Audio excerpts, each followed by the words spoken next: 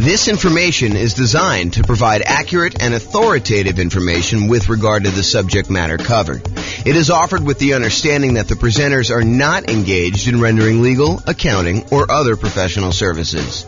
If legal advice or other expert advice is required, the services of a competent professional should be sought.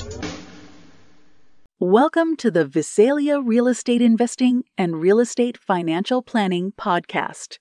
Learn all about investing in real estate in Visalia, California, with a combination of real estate financial planning and modeling with numbers specific to Visalia, plus syndicated, more generalized recordings of live and pre-recorded real estate investing classes.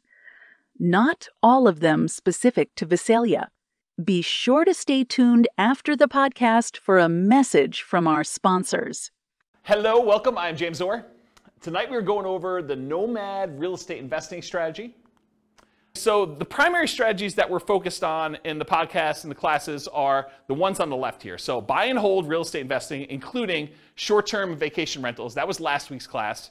All the Nomad stuff, which we're covering tonight, Nomad by proxy, Nomad with house hack, Nomad to short-term vacation rentals, Nomad with lease option exit, and then the ultimate real estate agent retirement plan. Those are all the ones I'm going to cover tonight, so I'm not going to go into those. And then house hacking. So this is like our primary group of people that we're trying to serve. So buy and hold, Nomad, and house hackers. And then the secondary strategies, which I'll cover more for being a completionist than really that I'm trying to tailor our classes to this. So you'll get stuff here and there from me. So creative financing, owner financing subject to rent to own, lease option, lease purchase, the ultimate strategy, quick turning and flipping properties, the BRRRR strategy, the buy, rehab, rent, refi. I always have to pause and go through the R's in order.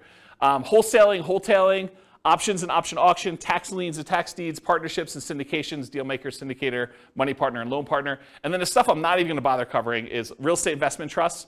Go talk to your stockbroker about those, and covered in other strategies. So if you're like, hey, what about probate, James? Or what about short sales? Or what about foreclosures? Or what about pre-foreclosures? Yeah, those are all going to be sprinkled into all the other stuff. Most of the probate, short sales, foreclosures, pre-foreclosures is going to be primarily creative financing, although they do show up in some other spots. But I'm not going to do separate classes about that as its own strategy. It's really sort of a subset of other strategies. That's why I'm not covering it. So I wanted to acknowledge that I'm not skipping it over. It's just sort of not big enough as its own sort of topic. Does that make sense, everybody? All right, cool. If you got questions, let me know. Interrupt. I do ask that you use the microphone, though, so we can get it on the recording. Okay, so in preparation for this series of classes on real estate investing strategies, I made a database, and I will put a link in the kind of video section for people to go look at. But I made a database in Notion that allows you to go in and look at all the different strategies and all these different characteristics. So you have a handout tonight. It's called Real Estate Investing Strategy Profile, and it's got all these different views or ways to measure investing strategies. Everything from down payment is scalable, how you get into the deals, how you exit the deals, how you do the financing to acquire the property, how you do the financing when you're exiting.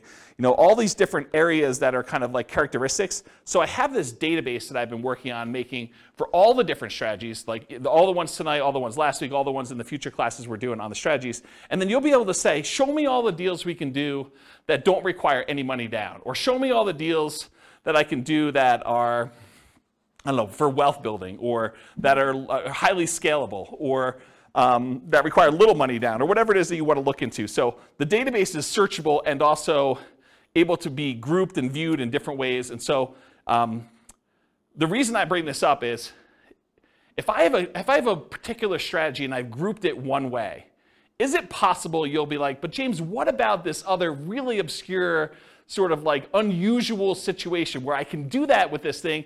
Yeah, so there's exceptions to everything, right? You can do creative financing inside the MLS. It's not likely, right? It's really rare, but you can do it. So I've tried to categorize the strategies, but there are lots of exceptions. Sure, you could find a deal or structure a deal to make choices that are not in line with what I've defined here. But the idea is just because you don't think there's a chance that X can happen doesn't mean it won't happen. This is designed to be a starting point discussion to help you make better investing decisions on your own with additional knowledge. Of course, do your own research and make sure that you understand what's happening. Does that make sense, everybody? Okay. All right, so Nomad variations. This is what we're covering tonight. So there's the traditional Nomad model. And for those of you that have never heard the concept of Nomad before, Nomad is something I named. It's not something I invented because people have been moving into houses, moving out of houses and converting to rentals since the beginning of time. That's why we have a woolly mammoth as our logo. So, way back in the day when people were riding woolly mammoths around, they had their cave and they left their cave and they rented out the cave to the person who was coming behind them and they kind of charged them money for it. It's like that old, okay? So the traditional Nomad model is you buy a house as an owner-occupant. You move into the property. You get owner-occupant financing. There's a reason we want owner-occupant financing.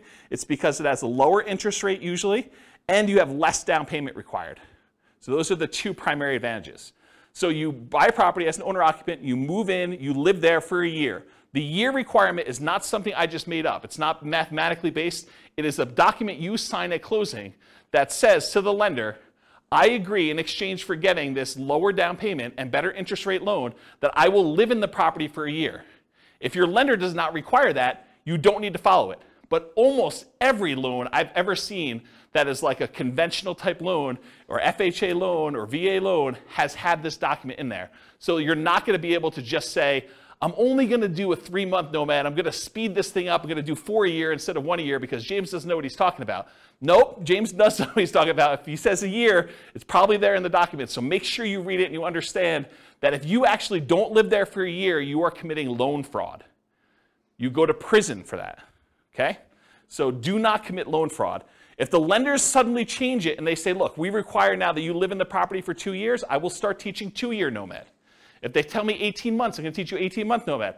They tell you 3 years, I'm going to teach you 3-year Nomad. Right now, they're telling me a year, so that's what I'm teaching you. You follow the obligations that the lender requires from you. You comply, okay?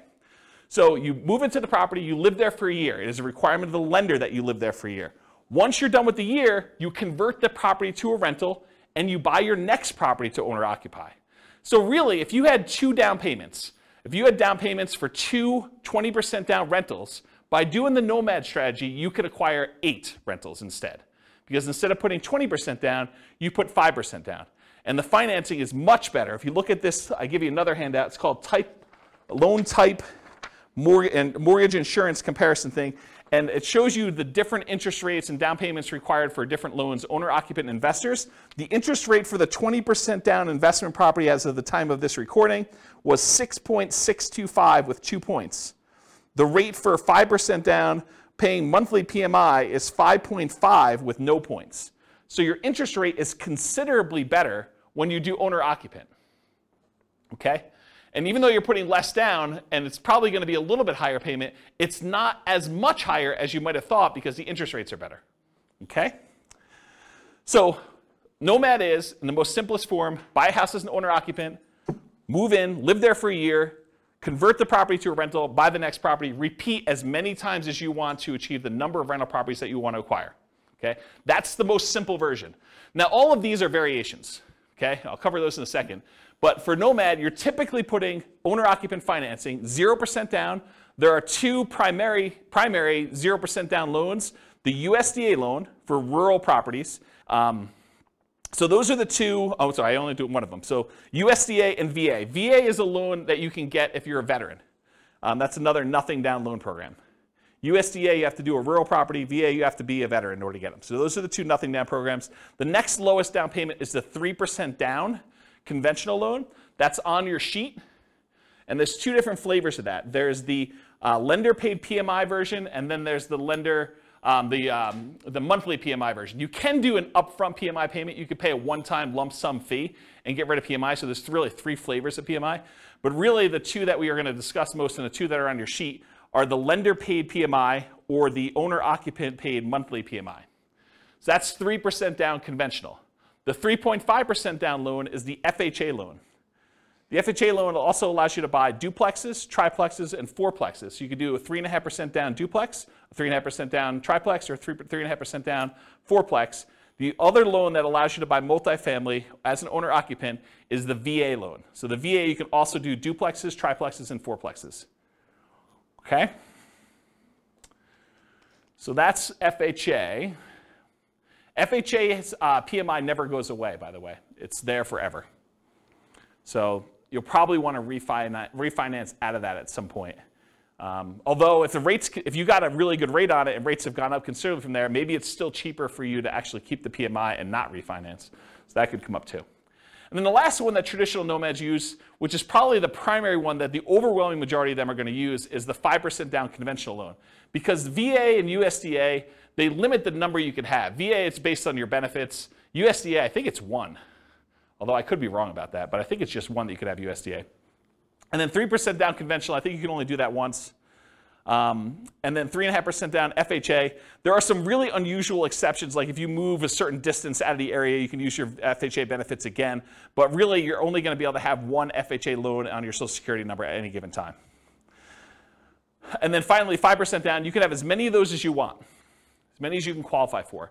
So when people tell you, look, I'm only able to get 10 conventional loans, that's true, except for owner-occupant. You can get an 11th owner-occupant loan. So you could get an 11th 5% down loan. You can get a 12th one. You can get a 13th one. You can get a 15th one. As long as you have your debt-to-income ratio where it is and you have enough income to qualify, you can qualify for as many of the 5% down loans as you want, as long as they're owner-occupant. But once you get to 10, it's going to be really hard for you to get a conventional investor loan, non-owner-occupant. Pause for a drink. Okay. So that's traditional nomad. All the financing stuff pretty much applies to these other ones too. But fixer-upper nomad is buying a property that needs work, where you live in it, you move into the property, you live there, you do the fix-up work, then you convert it to a rental after a year, 18 months or 2 years, whatever time period works for you, but a year minimum. That's what fixer-upper nomad is all about. Buying properties at a discount, putting in money in order to fix them up, and then converting them to rentals by living in them. Different than BRRRR, right? Because BRRRR, you're not living in properties.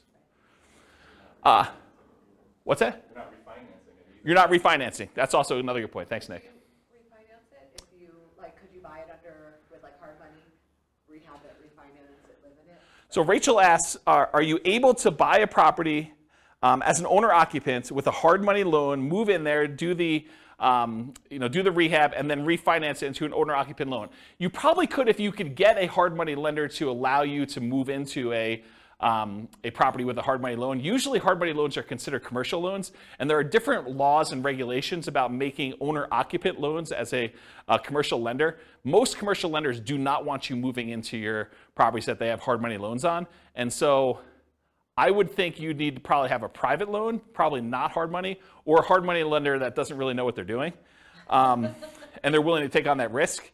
Or you do all the rehab before you move in, then you move in and do the refinance where you do that. But then that becomes more of a BRRRR. And if you're, I'd have to think about that one. I'd like to talk to you. Yeah, I'd have to think about that one. I don't have a lot of people doing that, but I guess you could do some variation on that. I wonder how the delayed financing loan would work, because usually the BRRRR stuff is at 20% down payment or 80% loan to value. And so that's what we're targeting for our kind of like rate and term refi. When you're doing a delayed one and you have rehab money, I don't know if you could do the 5% down loan programs anymore. You might have to still do like 20% down, which kind of defeats a lot of the benefits of doing Nomad. So I don't know, I'd have to think about that one. And maybe if a lender is listening to this and you want to research that and reach out to me, my email address is at the end of the presentation. Okay, so fixer-upper Nomad, that's buying a property at a discount, living there for a year, converting it to a rental. Nomad by proxy. How many people like the idea of moving into a property every year? Just one in the room. Okay. Everyone else, Nomad by proxy is getting someone else to move in on your behalf. If you have kids and you want to encourage them to get started investing in real estate, and let's say you had planned on buying, 20% down, buy and hold non-owner occupant investment properties. Well, instead of doing that, you could say, look, I'm going to take this 20% I had set aside for down payments, and I have 2 kids. I'm going to have them buy 2 properties each over the next 2 years. They're just getting out of college, or maybe they're in college, and you're saying, look, I'm going to buy you a property there. We're going to put 5% down. You're going to live there while you're in college. You're going to get 3 roommates for your college buddies, and you're going to stay there for a year. Next semester, you're moving. I'm having you buy another property with 5% down. You're living in the property, and we're going to kind of repeat that to do it as many times as we can that I've got down payments for and I can qualify for loans. That's a variation of Nomad. It's called Nomad by proxy, where someone else is moving in on your behalf. We also have some clients that are doing it with their parents. Parents are moving in from out of the area. They want to be near their grandkids. The kids, I guess that's grandkids. But they're basically saying, look, mom and dad, I'll tell you what, you come out here. I will put the down payment up for you to move into a property. We'll both own the property together. When you pass on, we just have an understanding that I am inheriting this property. You change your will, right? So you can live in it for the year. You're going to pay me rent, but you're going to be the ones that get an owner-occupant loan. I'm going to put 5% down. You're going to move in. You're going to be the owner-occupant on there. I'm going to help co-sign because you're retired and maybe you can't qualify for the loan. Maybe you don't have the down payment, but that's another version of Nomad by proxy. Okay, Nomad to short-term rental. So same idea. You Nomad, you move into you buy a property, you live there for a year. But at the beginning, bless you, at the beginning, you decide, hey, look, I'm not just buying a straight up long-term rental property. I want to find a property that has really good short-term rental or vacation rental properties where this would be a great vacation rental once I move out.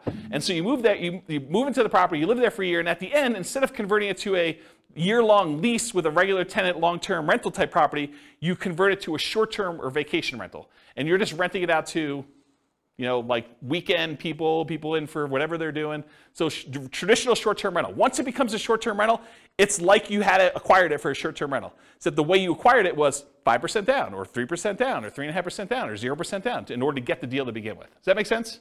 Okay. Nomad with house hacking. So some nomads buy a property with the intention of having other people living in the same unit.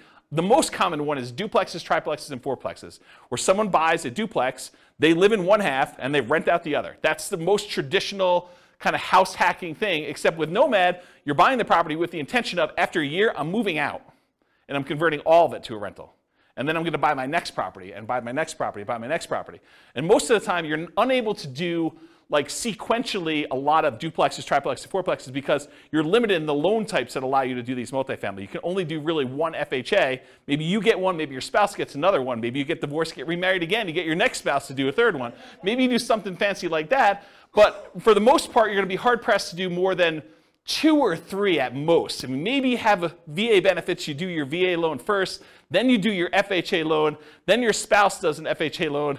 Maybe if you and your spouse were military and you each got a VA loan, you each got FHAs, maybe you get to 4, but that's going to be really hard to do and very specific circumstances to do it. Okay, so that's basically, so the house hacking idea is you buy a property, usually it's duplex, triplex, or fourplex, you get roommates for the other units, but you can also do it if you buy a single family home and you want to rent out certain rooms. Or maybe you decide to get an RV, you live in the RV, you rent out the main house, you kind of live in the backyard or the driveway, you can get kind of creative with this idea. Or maybe you've got like a 3-car detached garage and you rent out the spaces. That's another version of house hacking, right? It's like renting out part of the property that you're living in is the definition of house hacking. Okay, so all those different variations exist, Nomad with house hacking. Then Nomad with lease option exit. So nomading, you move in, you buy the property, you move in, you live there for a year. At the end of the year, instead of converting it to a long-term, 1 year at a time lease, you say, I'm gonna go find a tenant buyer, someone who wants to purchase this property, but they need a year or 2 or 3 in order to get something in line in order to be able to qualify to buy it. Maybe it's enough down payment, or maybe it's time on their new job, or get their debt to income right, or their credit score up, or whatever. But they want to rent it from you for a year or 2 or 3 with the option to buy it from you from a year or 2 or 3 down the road.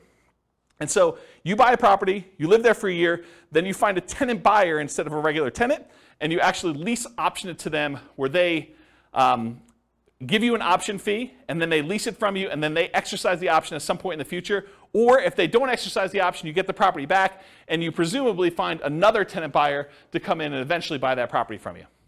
One of the big benefits of doing this strategy is it can, in an ideal situation, it can eliminate the need for your second and third and fourth and fifth, so on, down payments. Because you can get an option fee from the tenant buyer that is coming in to lease option the property from you that is at least 5% that will cover your down payment on the property that you're moving into and buying.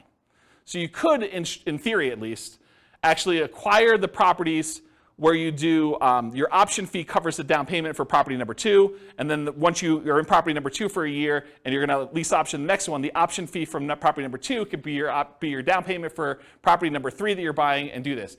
It makes it a lot easier if you at least have the down payment, so that you can front it, and then you get it back after a year or 2. But you can technically, and lenders have told me they're able to do this, you can technically use that option fee if you get it in advance as your down payment for the next property.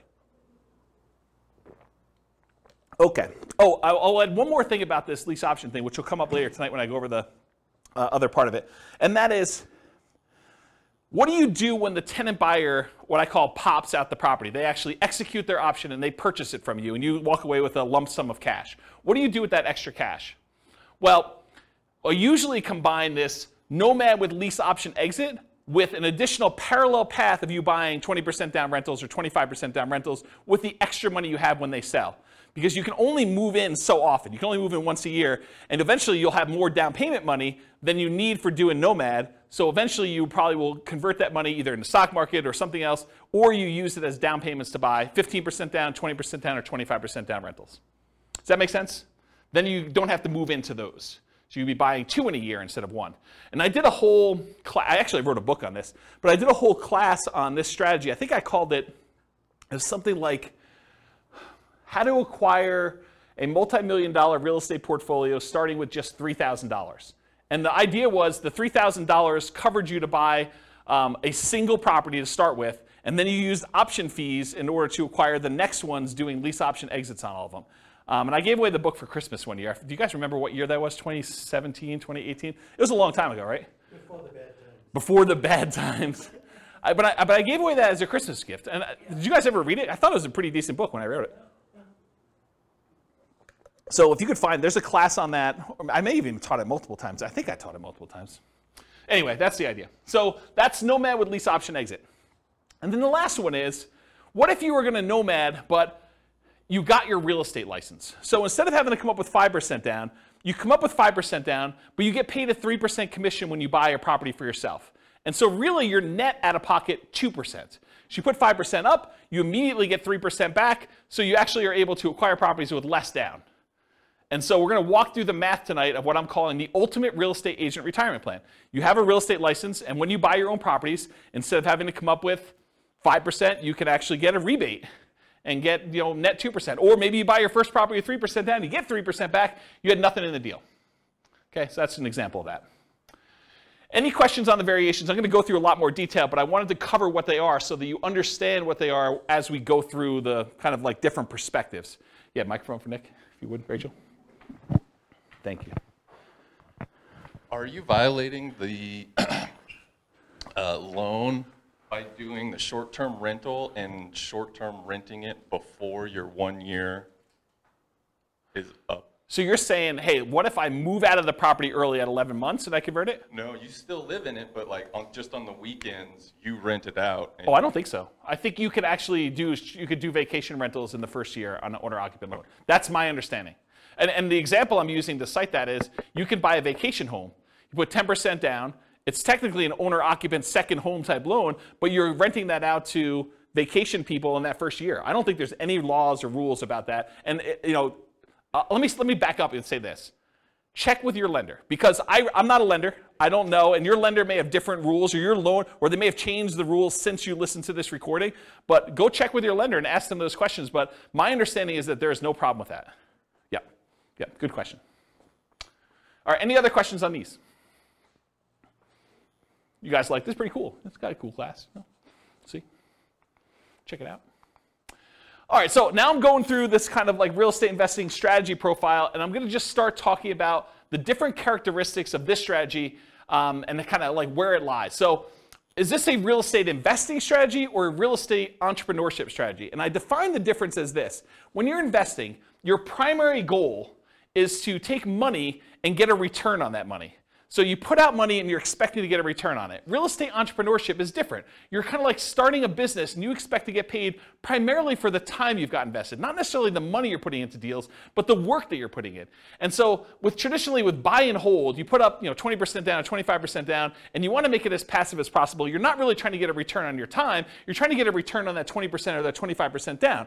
When real estate entrepreneurship, you might be buying properties creatively, lease options or subject to or something like that, where you're primarily going out, you're doing marketing, you're talking to sellers, you're getting a seller to agree to some type of creative financing deal. Maybe you're not putting a lot of money in the deal, but you have a lot of time and effort put into it. And so that's real estate entrepreneurship, where you're trying to get a return on the time you put in primarily versus the money. So nomading, in my opinion, is investing.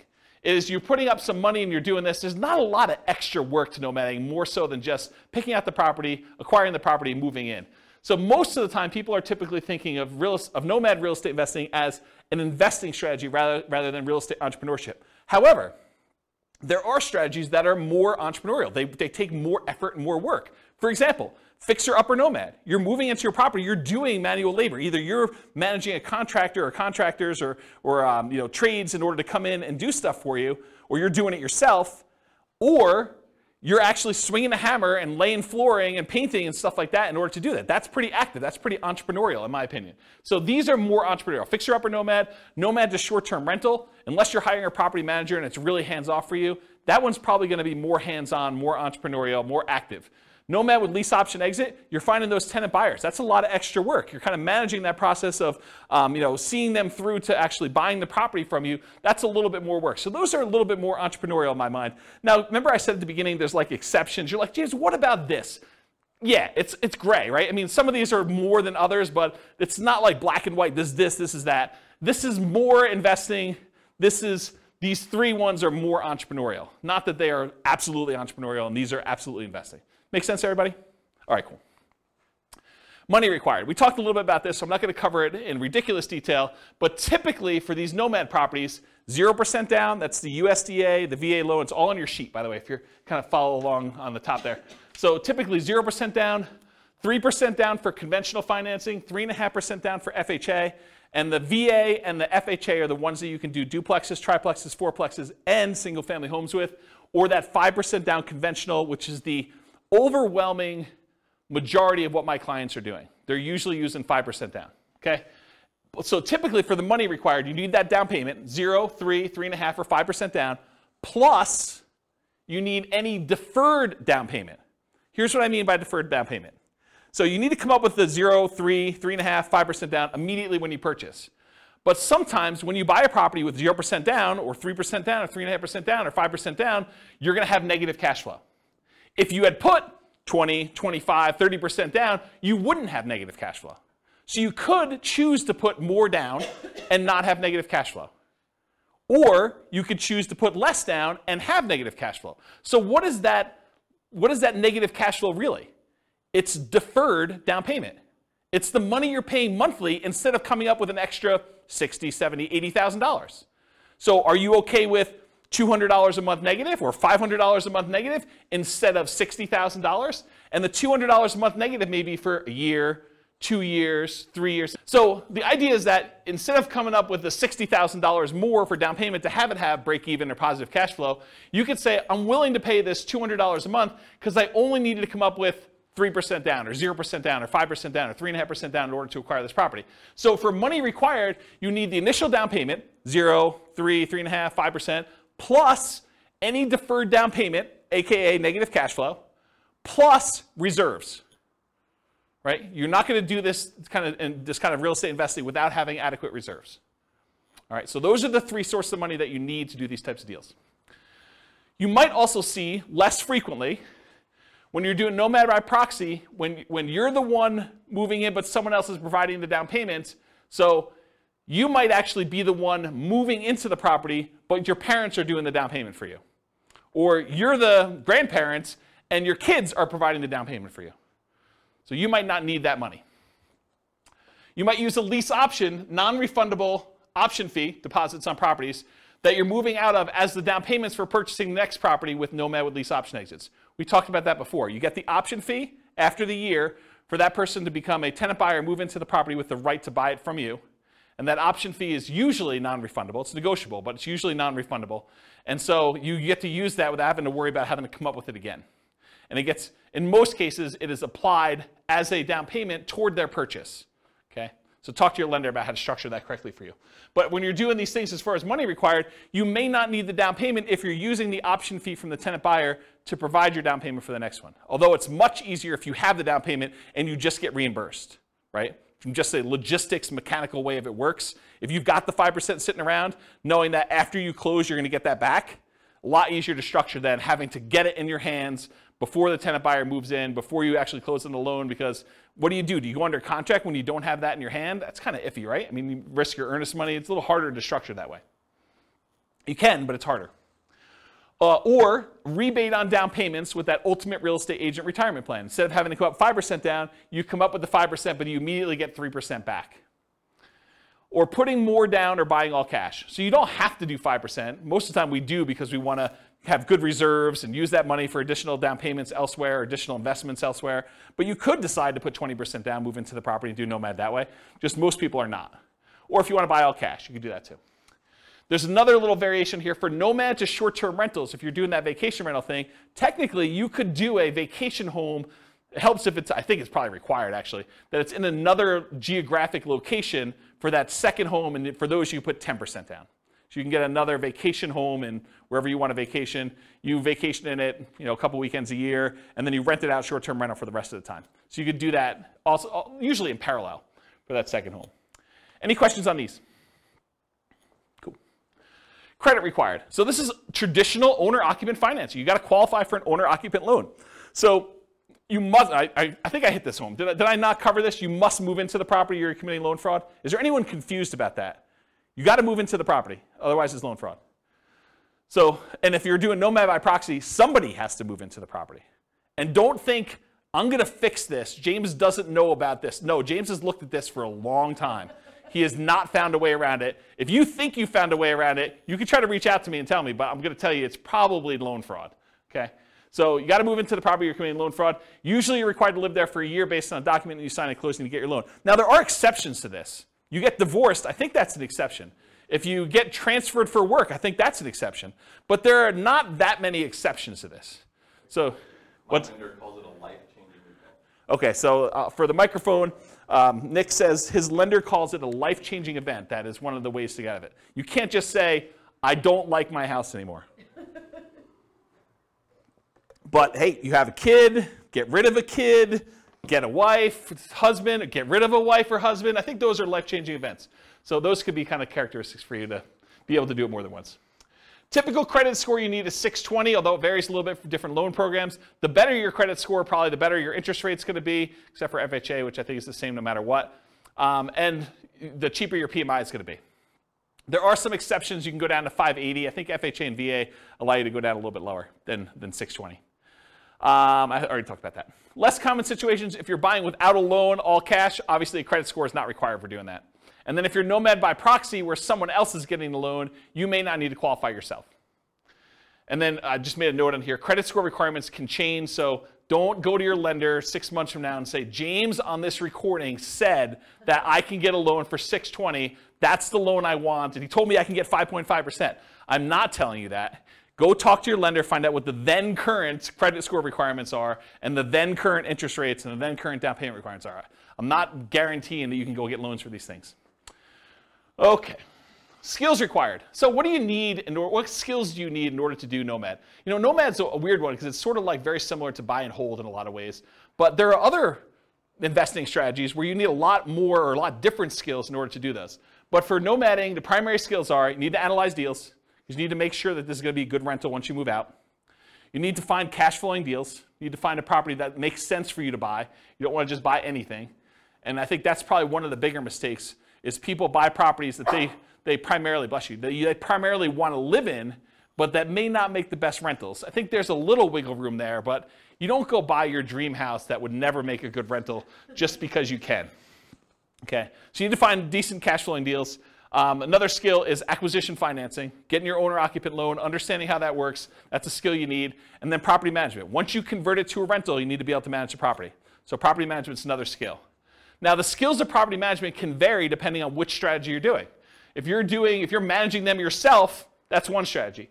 If you're hiring a property manager or a company, that's a different strategy, right? You need the skills of managing a person then, or a company or a team, versus the skills of actually finding tenants, screening tenants, evaluating tenants, lease presentation, ceremony, all that stuff, and then kind of like property management, overseeing repairs and all that, and turns and those things. They're very different skill sets depending on which one you want to do. And then the third version of the skills of property management is doing short-term rentals. Doing short-term rentals is different than regular property management. It's also different than hiring and managing a property manager. So just realize that they can be different flavors of what property management means. And then additional skills may be required for variations like lease options. Right? Understanding that lease options require some additional levels of education and expertise. You need to understand what they are, how they work, paperwork, how your attorney recommends you do them, so on and so forth. Okay, stability.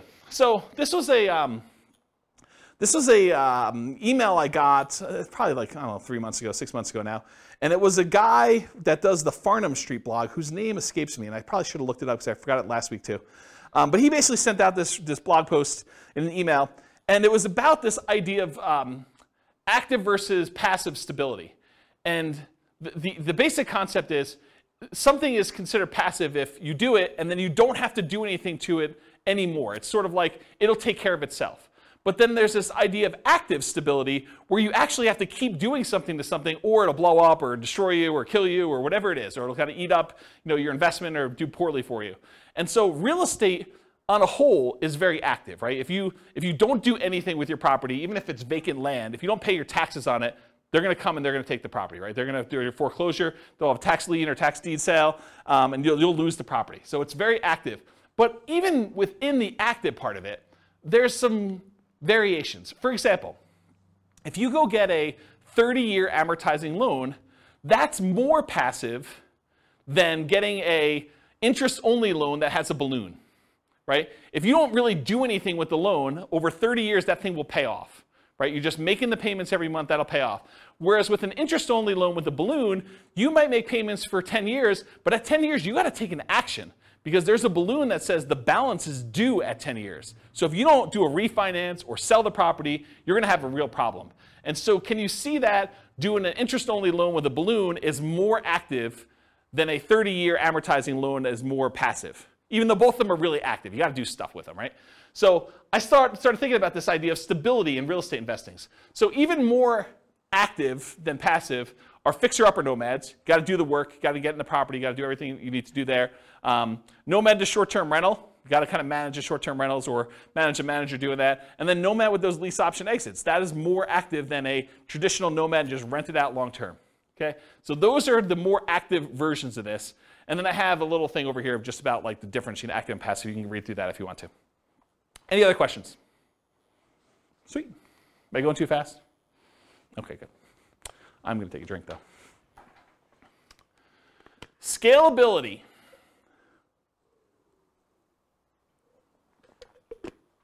Okay. So what if you really wanted to do Nomad 10 times in the first year?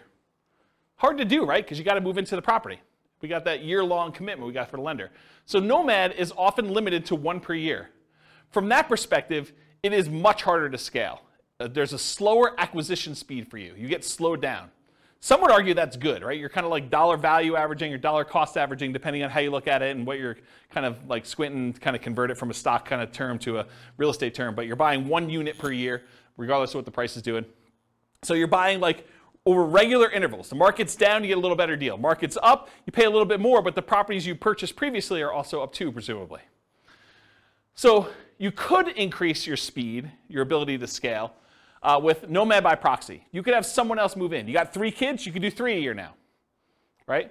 You got 2 sets of grandparents, you want them to move near you, great, you can now do 2 a year. Nomad to short-term rental. So with 10% down, you might be able to do a second vacation home in parallel to this strategy, right?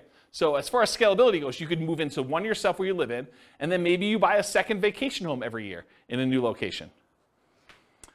And then you could put non-owner occupant, regular investor, not moving into the property, a strategy like traditional buy and hold in parallel. So you buy 1 Nomad that year, and you've got enough for 20% down payment. You buy a 20% down payment non-owner occupant, you could be doing those at the same time. So as from a scalability perspective, though, there is something working in your favor with Nomad, and that is it is 1/4 the down payment required for traditional buy and hold. Instead of having to save up 20% down, you only need to save up 5% down. So from that perspective, it's even more scalable than traditional buy and hold is. You know, it's somewhere between 1/3 if you're doing the 15% down non-owner occupant loans. Most people are probably doing the 20 or 25. So in that way, it's 4 times as scalable. For the same down payment you need to buy 1 20% down rental, you could buy 4 Nomads. It takes you longer time to do it, but you can actually do it faster in the form of down payment. So if you've got great savings rate, maybe you don't need to worry about that as much. But if you're slow on your savings rate, this could actually be a way to speed things up. Also, 5% down payments, the owner-occupant ones typically have better interest rates. So from that way, it helps you as well. Any questions on scalability? Risk exposure. So I would consider Nomad to be a medium risk strategy. I don't think it's a low risk strategy, and I don't think it's a high risk strategy, because there are things that are riskier and there are things that are less risky. But I would consider this to be a medium risk strategy. And so here are some of the risks you have when you do Nomad. You have what I call amplified returns. Because you're putting less down, sometimes as little as 0, plus some closing costs and stuff like that, sometimes as little as 0 down, your returns get amplified. If things are going well, they get amplified positively. You know, if you make $12,000 in appreciation in 1 year on a very little or 0 down investment, your returns look amazing, right? You put $1,000 into the deal, you make $12,000, that's like crazy, crazy good.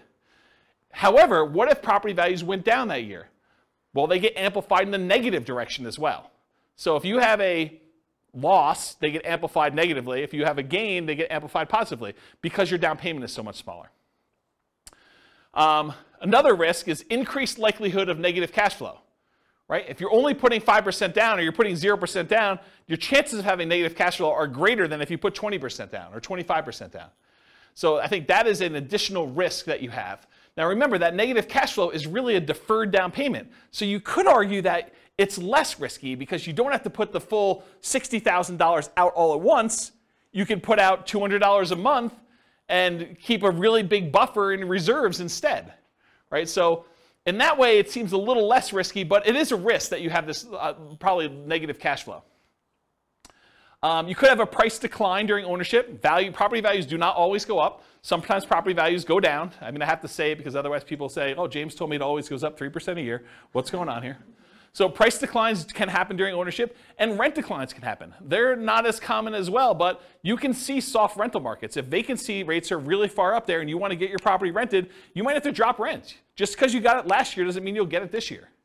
So you could see rent declines during ownership. And your credit is at risk. If you're signing on these loans and something really goes wrong and you're unable to make those payments, you could get a foreclosure. And then finally, you have all the typical tenants/property management risks. So tenants slipping and falling, suing you for discrimination, all those typical risks that you have of property management, those are also included when you do the Nomad strategy. Now, as far as short-term rentals go, you can argue that there's slightly more risk with short-term rentals, vacation rentals. You have more people in and out of the property, more chances for slip and fall, less familiarity. There's all sorts of additional, subtle additional risks there. But you also have additional income coming in, presumably, from doing a short-term rental. Otherwise, why would you do it? Why wouldn't you just do a long-term rental? But you're getting this extra income, so I think that sort of offsets some of these additional risks that you might have.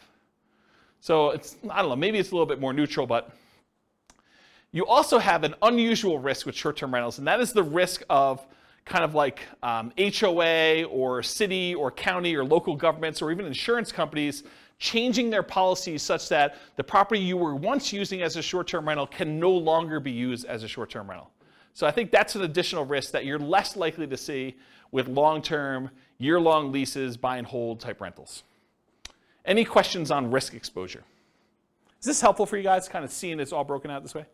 Are you seeing the form, those that came, who came last week? Just you, right? Are you seeing the parallels of how this works now? Yeah, this makes a lot of sense. That's the idea. I try. All right, so profit speed. How quickly and what magnitude of profits do you see? So how quickly do you make money and what size of money do you make at what interval? So if you guys have seen this before, this is my return quadrant. The return quadrant shows you the 4 different areas of return you get by having a rental property plus reserves. So on the left-hand side is cash later, appreciation, and debt paydown. It's money that you're seeing in your return, but you're going to have a hard time accessing until you either sell the property or you do a cash-out refinance. So the property values tend to go up over time, and you tend to pay your loans down over time. That usually increases your equity in your property, and you can access equity by selling the property or doing some type of cash-out refinance. Those are the 2 primary ways. There are other ways, but they're more unusual. And then on the right-hand side is your cash now stuff. That's cash flow and the tax benefits you get by owning rental property, and I'm specifically talking about cash flow from depreciation.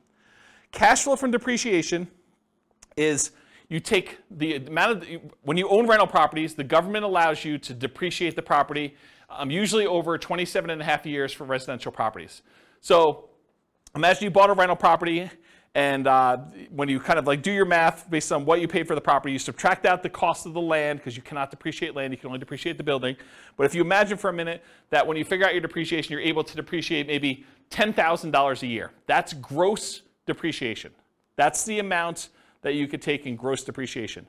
And then I'm not an accountant, go talk to your own accountant, but this is my layman's version, and you cannot use this version on your tax returns, but this is basically how it works. If you make $100,000 a year and you have $10,000 in gross depreciation by owning a rental property, then you're only paying taxes not on the $100,000, you're paying taxes on the $90,000. So what you really end up doing is you save $10,000 of taxable income. So if you take that $10,000 in taxable income and you multiply it by your effective tax rate, which is a conservative way to look at it, then that is the amount you have in cash flow from depreciation. That's the amount you did not need to pay in taxes at the end of the year, or the amount that you could take by adjusting your exemptions on your job income and take them with each paycheck. Okay? So let's say your tax rate was 20%, you had $10,000 in gross depreciation, you multiply 20% times the $10,000, you now have $2,000 a year that you're getting in cash flow from depreciation. You can either get that back at the end of the year instead of having to pay taxes on it, or you can adjust your exemptions. That's exemptions, right? That's what it's called, Denise? Withholdings, that's it. So whatever it is on your tax return, where you actually are saying, I don't need to pay in as much tax because I keep getting a refund at the end of the year, so let me pay in less. So you do that, and then on your paycheck now you see an extra, whatever it is, $180, or $170, whatever it works out to be, on your paychecks that you now got in. So that could help offset any negative cash flow you might have, or it could add to your cash flow that you're already receiving from the property. But it's through your paycheck and tax savings, not directly from the property. Does that make sense, everybody? And then this total adds them all up and reserves. The top half of this quadrant, if you've never seen me teach this class before, the top half of the quadrant are the ones that are more speculative. They're more reliant on how the market performs. Do property values go up? That's appreciation. Does rent go up, or is the rent holding strong? That's cash flow. So the top half tends to be a little bit more speculative. The bottom half tends to be a little bit more contractually or government implied regulation sort of thing. So you either get the debt pay down based on the loan you have, it's a contractual obligation you have with the lender when you get your loan, or tax benefits, that's part of tax law. So these tend to be a little bit more certain, less speculative in what your returns are. Okay? And then reserves is the amount of money you're getting on the money you have set aside for reserves, whether you're keeping that in a savings account and getting 1%, or you've got it in the stock market and you're getting 8%. The amount of return you're getting from having those reserves set aside so that when you need to access them, we got to take that into account, because we're going to divide all these other returns by the amount you have in reserves as well to show what your overall return is with the drag of having those reserves. So we got to give you credit for the money you're earning on the reserves. So that's why it's there too. Okay, so let me make sure I cover what I wanted to cover in here. So with Nomad, you typically can start seeing the appreciation and the debt pay down within 30 days, right? You buy the property values go up, you pay down the loan a little bit, you start seeing those right away. However, cash flow you don't get till a year, and your cash flow from depreciation you don't get till you convert it to a rental. So if you're house hacking, you get a little bit of it now, but really you're primarily seeing that a year from now when you convert it to a rental. Rents and security deposits are typically paid in advance, so you do get that a little bit more up front. Short-term rentals, while you're still living in a property, can speed up your time to receiving cash flow. So you could, on weekends, short-term rental your property as a vacation rental. Lease options, you typically see an upfront option fee. So that's another speedy thing if you're doing a Nomad with lease option. Using a property manager can slightly delay your time to producing cash flow once you convert it to a rental, because most property managers are not giving you the security deposits or the cash flow as soon as your tenant moves in. Usually there's like a bookkeeping delay, maybe even a little delay for having some reserves with them or whatever they're doing. And then usually we think of this as a percentage return of the amount invested. It's either cash on cash return on investment or a cap rate.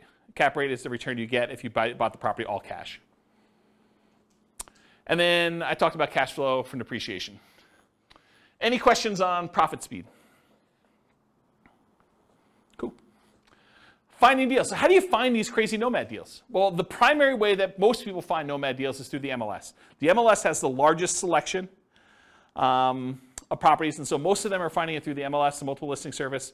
There are some other ways to find them. Another common way is for sale by owner, And there's really two main groups of for sale by owners. There's the actively marketed, all the for sale by owners that are putting signs in the yard, putting their properties up on Zillow or other websites to advertise that it's actively for sale. Those are the actively marketed for sale by owners. But then there's a whole separate group of for sale by owners that they haven't told anyone their property is really for sale. Those are sort of what I call the hidden for sale by owner group. And you usually find those through either marketing to properties that are not advertised for sale or networking. You're talking to somebody and they say, hey, I'm considering selling my property. And you're like, oh, I'd like to buy it. And that's considered a hidden for sale by owner because no one knows about them. They're not actively advertising. And then a more unusual way of finding deals is wholesalers.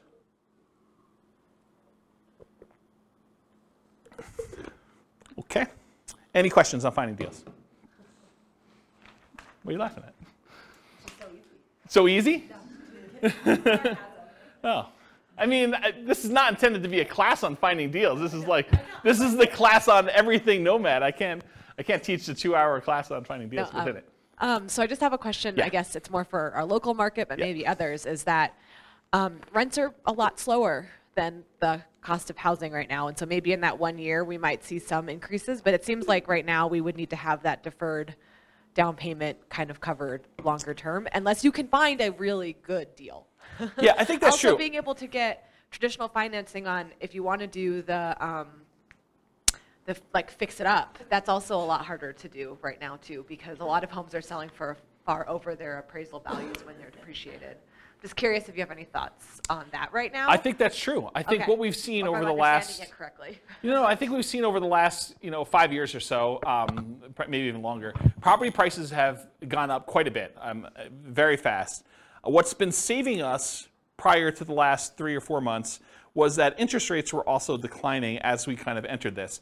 And so the sting of property values going up rapidly was kind of softened by lowering interest rates till we finally got to the point where they were at all-time lows.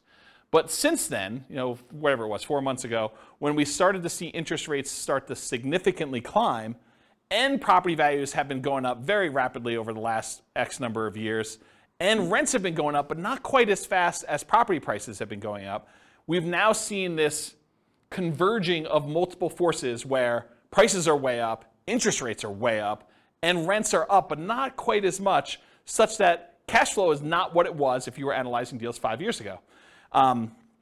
Will it get better? I think it's going to be individual market specific, and I'm specifically saying it that way because this recording is intended to be for a national audience.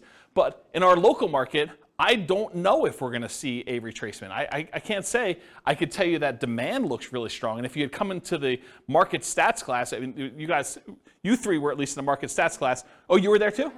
Oh, okay. So with the market stats class, I think the market stats suggested to me that demand was very strong and we might see a slowing of how crazy it's been, but I'm not sure it's going to go drastically in the other direction. I mean, it's possible. I can't predict the future. My crystal ball is really blurry for me, but I think that we're probably going to see a slowdown, maybe a little bit retracements, but I think that's true. Now, if you think about it, though, if you put 20% down and you were able to get break-even cash flow a few years ago, maybe now it's 25% because you see an increase in down payment and an improvement in interest rate in order to get to that point. Maybe it's even hard to find those. But I think there's still, even in the craziest, amazing markets, there are still exceptional deals out there. You can still find that amazing cash flow property.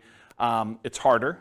They come along less frequently, and sometimes you need to act very quickly, and sometimes you're voluntarily taking on some wackiness as part of the deal, right? You're trading a problem that you can deal with, that you're willing to live with, in exchange for maybe a little bit improved cash flow or significantly improved cash flow, depending on what the deal is. So I would kind of cover it that way, but I think you're right. I think we're seeing a suppression in cash flowing properties, but even with what's great about the Nomad model in particular, and buy and hold in general, is you get to lock in economic structures at one point in time. So you acquire the property now at a certain price. You acquire an interest rate now at a certain interest rate. And if prices go up from here, you're immune to that risk. right? You benefit from increased price appreciation. You benefit from rent appreciation now. And you're not hurt by increased interest rates, at least directly. You may be hurt by the market overall by increased interest rates. But for your property that you own, you're not hurt unless you get an ARM. Don't do ARMs. Just get the fixed rate 30-year financing.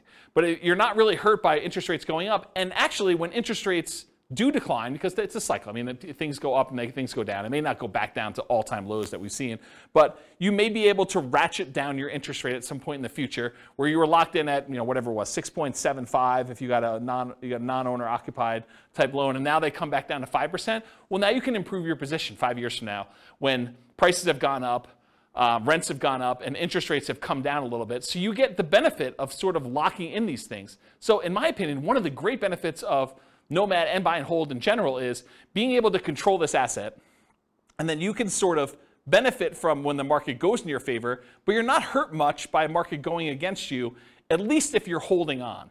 If you're trying to get in and out and the market goes south and you're trying to get out of a fix and flip, that's hard, right? I mean, you could actually lose money. But if you're kind of holding a property and we have even a 5-year-long dip, okay. I mean, if your intention is to hold that for 30 years and pay it off, does it really matter? Probably not, right? So, I don't know. That's how I see it short term. I hope that answered your question. That answered? Okay, good. All right, so for analyzing deals, how do you analyze a Nomad deal? You can go download the spreadsheet, realestatefinancialplanner.com/spreadsheet. I did a whole class on all the inputs for this, but this is how you do the deal analysis. You put in all the numbers over here. And the one thing I will say about Nomad is when we analyze a Nomad deal, because you're living in the property for the first year and then you're converting it to a rental in year 2, we just assume that we're analyzing it in year 2. So year 1 becomes year 2. It's going to be off a little bit. You'll pay down a little bit more on the loan. Your appreciation will probably be a little bit better, but don't worry about it. Just kind of run the numbers as if it's all year 1. It'll be close enough, okay? Any questions on deal analysis, how to get the spreadsheet? Just go download it from the website. Okay. Market conditions. This is obvious, right? But I have to put it there because there are some strategies where it's not obvious. So it's better to do this in a market with good cash flow. It's better to do this in a market that has strong appreciation. It's better to do this in a market that has strong rent appreciation. It is challenging, more challenging, in markets with significant negative cash flow with reasonable down payments. And in some markets, I would say in most markets, I can make anything cash flow, right? You put down 100%, basically don't get a loan on a property, probably going to cash flow in the overwhelming majority of the markets unless it doesn't cover taxes and insurance on the property. Maintenance, those types of things. But for a reasonable size down payment, buy and hold 20%, 25% down, if it's going to have significant negative cash flow there, that makes it much more challenging. And if you're doing Nomad and it's going to have negative or break-even cash flow at 20 or 25% down, it's probably going to be negative if you have 5% or 3% or 3.5% or 0% down, right? I mean, that's just the math. So that's a challenging market. And then markets with no or negative appreciation and rent appreciation. If you're buying in a market where the property values are still the same as they were 10 years ago, that could potentially hurt you a little bit if you're doing it, right? Sometimes it's hard to predict, but there are some markets that people have a mass exodus where there's a decrease in population and there's less demand for the properties over time. And I think that's partially what hurts appreciation and rent appreciation. Any questions on market conditions? Sweet. Accessibility, availability. So how plentiful are these deals? In many markets, there are plentiful deals you can select from the MLS. I would consider our market to be a market where you can find Nomad properties inside the MLS. You do not need to get crazy and creative to find Nomad properties here in Northern Colorado. And I think that's true in most markets. In some markets, you're sifting and sorting for the top deals where these are markets where everything cash flows. Everything's 10% cash on cash. And now you're trying to find the best property where you're like, okay, 10% cash on cash is no longer my criteria. Now it's 20% cash on cash or whatever it is. So now you're really sifting and sorting for the best deals instead of just any deal that will work. In our marketplace, we're usually limited in the deals that we can get to work with these numbers. So it's not like you've got 95% of the MLS that you can go ahead and just anyone will do. You're already looking at that top 5% just to find ones that are going to be close enough. And then you're having to select of those. In other markets, it might be challenging to find positive cash flowing properties, especially with smaller down payments. I think I'd classify our market as that. Nick, if you're willing to say, are most of your properties that you do 5% down, are they cash flowing off the bat? Yeah, exactly. So it's really, he said no, by the way, for the recording. It's really, really hard to find positive cash flowing properties. In the majority of cases, you're going to be negative, and you're really just doing that deferred down payment. Interest rates may be a significant factor when whether properties will cash flow or not. As interest rates go up, it makes it harder and harder to cash flow.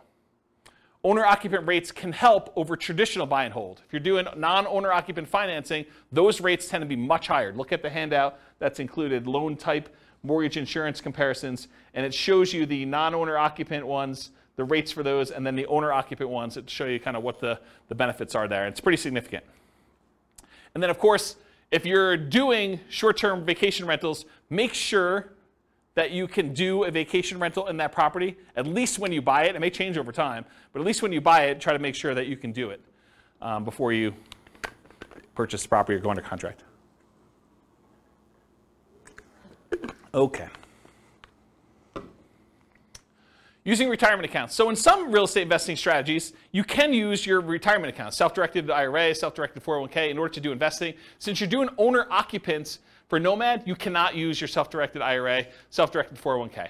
I think it's called self-dealing or something like that, where you're unable. Is that the term? Do you guys know? Yeah. Self-dealing if you're actually trying to do owner-occupant stuff with it. And you'd be restricted if you were trying to do stuff in your lineal ancestry sort of thing, doing it for your parents or your kids. You still cannot do self-directed IRA and deal with direct lineal bloodline sort of family relations. So you have to do it with, I don't know, somebody who is outside of that relationship. Go talk to a specialist in doing self-directed IRAs or 401ks if you want details on that. Or maybe I'll do a class on it at some point. All right, any questions on this? Sweet. Quantitative analysis. Okay, so this was the first, whatever it was. I can't even do math now. First 5/8 of the class was all about sort of like a qualitative analysis showing you like how the different characteristics of this as a real estate investing strategy are, and I kind of measured some different things to show you this is how it is. The second half, I'm really going to focus, second 3/8. I'm going to focus primarily on more of a quantitative study of like, how does this strategy compare if we're doing buy and hold? With my thinking being that as I do different strategies over different classes, over different kind of nights and stuff like that, I will kind of reference back the other ones that we did to show how those did numerically, and then how does that compare to the strategies that we've already covered. So you'll be able to see tonight at least buy and hold to Nomad, and then as I move forward, I'll look back at buy and hold and Nomad and whatever we're doing that night to kind of give you a comparison. So that was my thinking. We'll see how it goes because it's already getting overwhelming with just the buy and hold comparison, but that's my intention as of right now. So here it is. How well does Nomad perform toward achieving financial independence? That's primarily what I'm looking to measure. And as I go through these, one of the things I realized very quickly as I went through them, because I was making decisions as to, well, I'm not going to show 30 examples of this one. I could show 30 examples of this strategy versus 30 examples of this strategy. I'm just sort of showing one or two of each kind of group, but each individual sub-variation of Nomad could literally be its own full-day seminar, not even just one class. It could be like a full day of, let's go over all the different ways that Nomad with lease option could work and how that impacts your ability to achieve financial independence and how they compare and risk. And there's there's a lot of stuff. So I have a lot of stuff I can cover over the future. So there will probably be their own eventual full classes on each. And there probably are at least a full class or several classes on them. It is, this is kind of like a warning to you. It's naive to generalize these results. Okay, so if you go and say, oh, James said, and I'm making this up because I don't remember, James said lease option is the best strategy I should do, so I'm always going to do lease options in every situation. And he says Nomad by proxy is the second worst, so I should never do that one. Oh, that would be bad for you, because this was a very specific situation for a very specific group of people with very specific amount of money they've got coming in, and property prices and appreciation and their rent to price ratios. Like all those things will come into play. And I think I talk about this at the very, very end, but you can't just assume that because I told you X was the best, that X will always be the best in all situations for all people, including you. Okay? But I'm going to show you like a very specific situation and how it plays out for them. All right, so for quantitative analysis, we're going to do Nomad. We're going to do 5% down payment with PMI.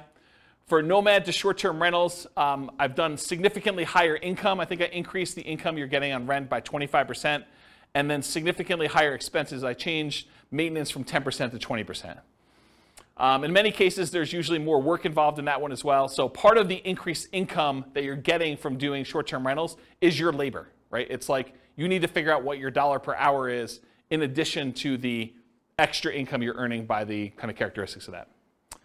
Then I'll do fixer-upper Nomad, Nomad by proxy, Nomad with house hacking, Nomad with lease option, and the ultimate real estate agent retirement plan. All the ones we covered, I'm going to do examples of. Okay. So first, I need to tell you how I define financial independence, because I think that's important for you to know what I'm measuring.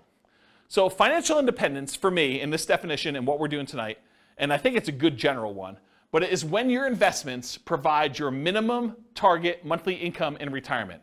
What some people might call lean fire or just regular fire. It's when your investments provide you enough money coming in where you can live off of those things without doing additional work.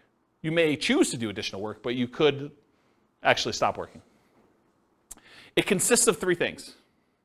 Thing number one, any passive income you have coming in from Social Security, pensions, or annuities. Those are your three sources of passive income. If you could think of another one, let me know. It also consists of, number two, any net cash flow after all expenses from rentals. So net expenses after vacancy, property management, maintenance, taxes, insurance, mortgage, principal, and interest. Like all of those things that get included in there has to be net cash flow after all of those. And then finally, number three, whatever yearly safe withdrawal rate you believe is correct times the amount you have invested in stocks or bonds or something else. You cannot double dip and count equity times your safe withdrawal rate. That's already being counted in your cash flow. You can't count the amount you have in your pension if you're already counting that somewhere else. This is additional money that you have invested most of the time in stocks or bonds, but it can be anything else, okay? And that's the return you get on those. So it's three things: that passive income from Social Security, pensions, and annuities, net cash flow from rentals, and then your yearly safe withdrawal rate on any invested assets, okay? Those are when the sum of all three of those, when those exceed your minimum target monthly income in retirement, you meet the definition of being financially independent. That's my definition for tonight. Any questions on that? Cool. So all of these assumptions are changeable. I will put the links to the actual scenarios. You can copy them into your own account, and you could say, oh, I'm not like this person. I make X amount more or X amount less, or my properties are this or that or whatever. All of these things, all these assumptions are changeable, but this is what the situation is. So I picked an arbitrary couple. They're married. They're both 21 years old. They recently graduated from college, and they're working in a technology department of a large healthcare business. They have a total of $10,000 saved up between the both of them. It's not each, it's combined. They earn a total of $72,000 per year combined, not each.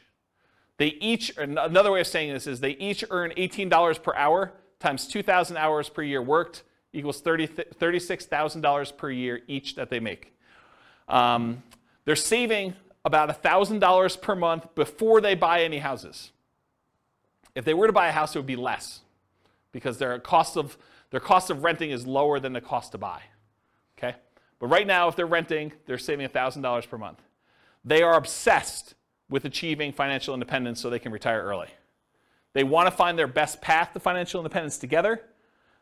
For the modeling, they're both taking Social Security at age 67, and I incorrectly modeled it such that they worked through 67, so the amount they collect in Social Security at age 67 assumes they work through that full time period. Technically, if they retire early and they stop working, Social Security will be a little bit lower for them. But then they would have already had enough financial independence from their other assets where it shouldn't matter. That's why I was able to justify it to myself to let it go. So Social Security estimated based on them working until age 67, so I said that. Any questions on this? Cool. So I highlighted on your loan type mortgage insurance comparison sheet the different owner-occupant loans and the interest rates. So we didn't use FHA or USDA or VA or 3% down, either of those, or the 5% down lender paid. This is why it could be an entire class or an entire day just on each one. We could look at different loan combinations, right? We could do They got a VA loan first with a duplex, then they got a FHA loan with a triplex, then they did 5% down, or maybe they did 3% down. So, I mean, it could take a day just to go through all these variations, or you guys do it on your own. What I did is I said, okay, they're doing 5% down with monthly mortgage insurance at 5.5. That's what I use for that, okay? Any questions on loan? Okay, these are more changeable scenario assumptions. I said, let's model this for 60 years, 720 months. I went and I looked up what their kind of like generic effective income tax rate would be for earning that $72,000 a year. 17.85% is what their effective income tax rate would be for that. I assumed it's a 3% inflation rate for the entire period. You know, we're seeing a higher than inflation right now. Maybe it'll be lower in the future. Maybe it'll be 3%. Who knows? The Fed's stated ideal inflation rate is 2%, for those that know. We assume 5.5% mortgage interest rate, owner-occupant rate with 5% down. I assume they're using a 4% yearly safe withdrawal rate. So any extra money they have invested in the stock market, I'm using 4% safe withdrawal rate to see if that contributes to them achieving financial independence. So they'll have their rental property income from the stuff they're doing with rentals, but any extra money they have set aside, we can use that towards seeing if they qualify for being financially independent. They need $5,000 minimum target monthly income in retirement in today's dollars. That does adjust up with inflation over time. So 10 years from now, it's not $5,000, it's whatever it is, $6,000 and change. I'm guessing, I don't know if that's the exact number, but it goes up over time. So the kind of like hurdle, the threshold for them to be considered financially independent is getting harder and harder the longer they wait. Another way of saying that, okay? And why did I use $5,000? They make $6,000 a month. 6 times 12 is 72, right? So why am I using $5,000 here for a minimum target? Because they're saving $1,000 a month. So this is sort of like the money that they're living on. When they're finally financially independent, they're retired, they don't have to save that $1,000 anymore. Okay, so we're saying that they only need $5,000 to be considered financially independent. And just arbitrarily, I said that $10,000 is their ideal lifestyle. So we'll see, maybe not tonight, but we'll see in other things that I do when they achieve $10,000 as an ideal target monthly income retirement as another chart. Any questions on these assumptions? Sweet, take a drink.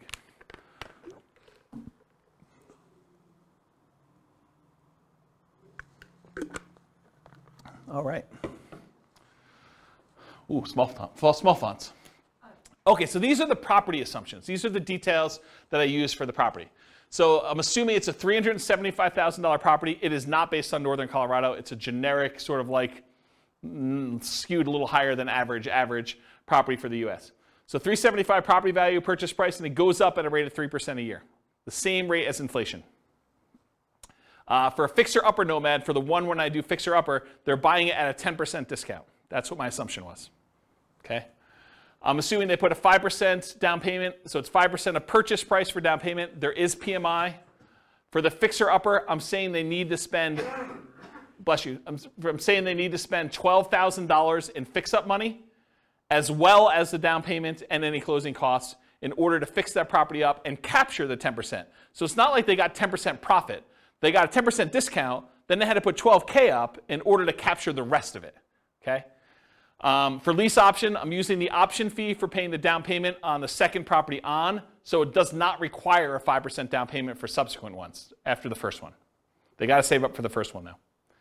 And then for the ultimate real estate agent retirement plan, I'm assuming they're getting a 3% rebate as a commission.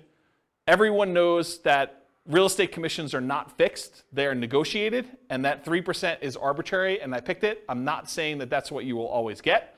Could be higher, could be lower. It's whatever you negotiate. I'm also saying 1% of the purchase price and closing costs at the time of purchase. There are no seller concessions, so the seller is not contributing towards your closing costs in any way. The interest rate is 5.5 for the 5% down plus PMI. It's a 360-month mortgage term, 30-year loan. Rent on this property is $2,600 per month, but rent increases at a rate of 3% per year as well. So rent keeps pace with inflation. You could argue that you might be able to do better with lease options. So I didn't do this, but you could say, look, I'm allowing these guys to buy the property. Why would I charge them the same rent that I would charge someone who is doing a lease with an option to buy? I probably could get a small premium for doing that. I didn't do it in this case. So lease option is handicapped a little bit. And then for house hackers, if you're renting out 1 bedroom, I'm assuming you're getting $650 a month for that bedroom. If you're renting out 2, that's 2 times $650 or $1,300.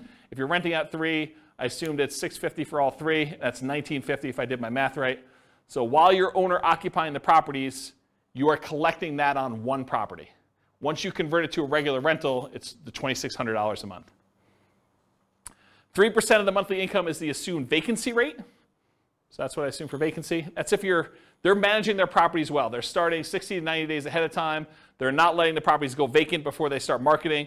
They're really doing a good job managing their properties. 10% of the monthly income is the assumed maintenance rate. So that's what we're setting aside for maintenance. And then 0.75% of the value of the property is assumed property taxes. So property taxes at the start is about $28, $12, $50 per year. And some people in other states are thinking, wow, James, that's really low. And some people are like, wow, that's really high.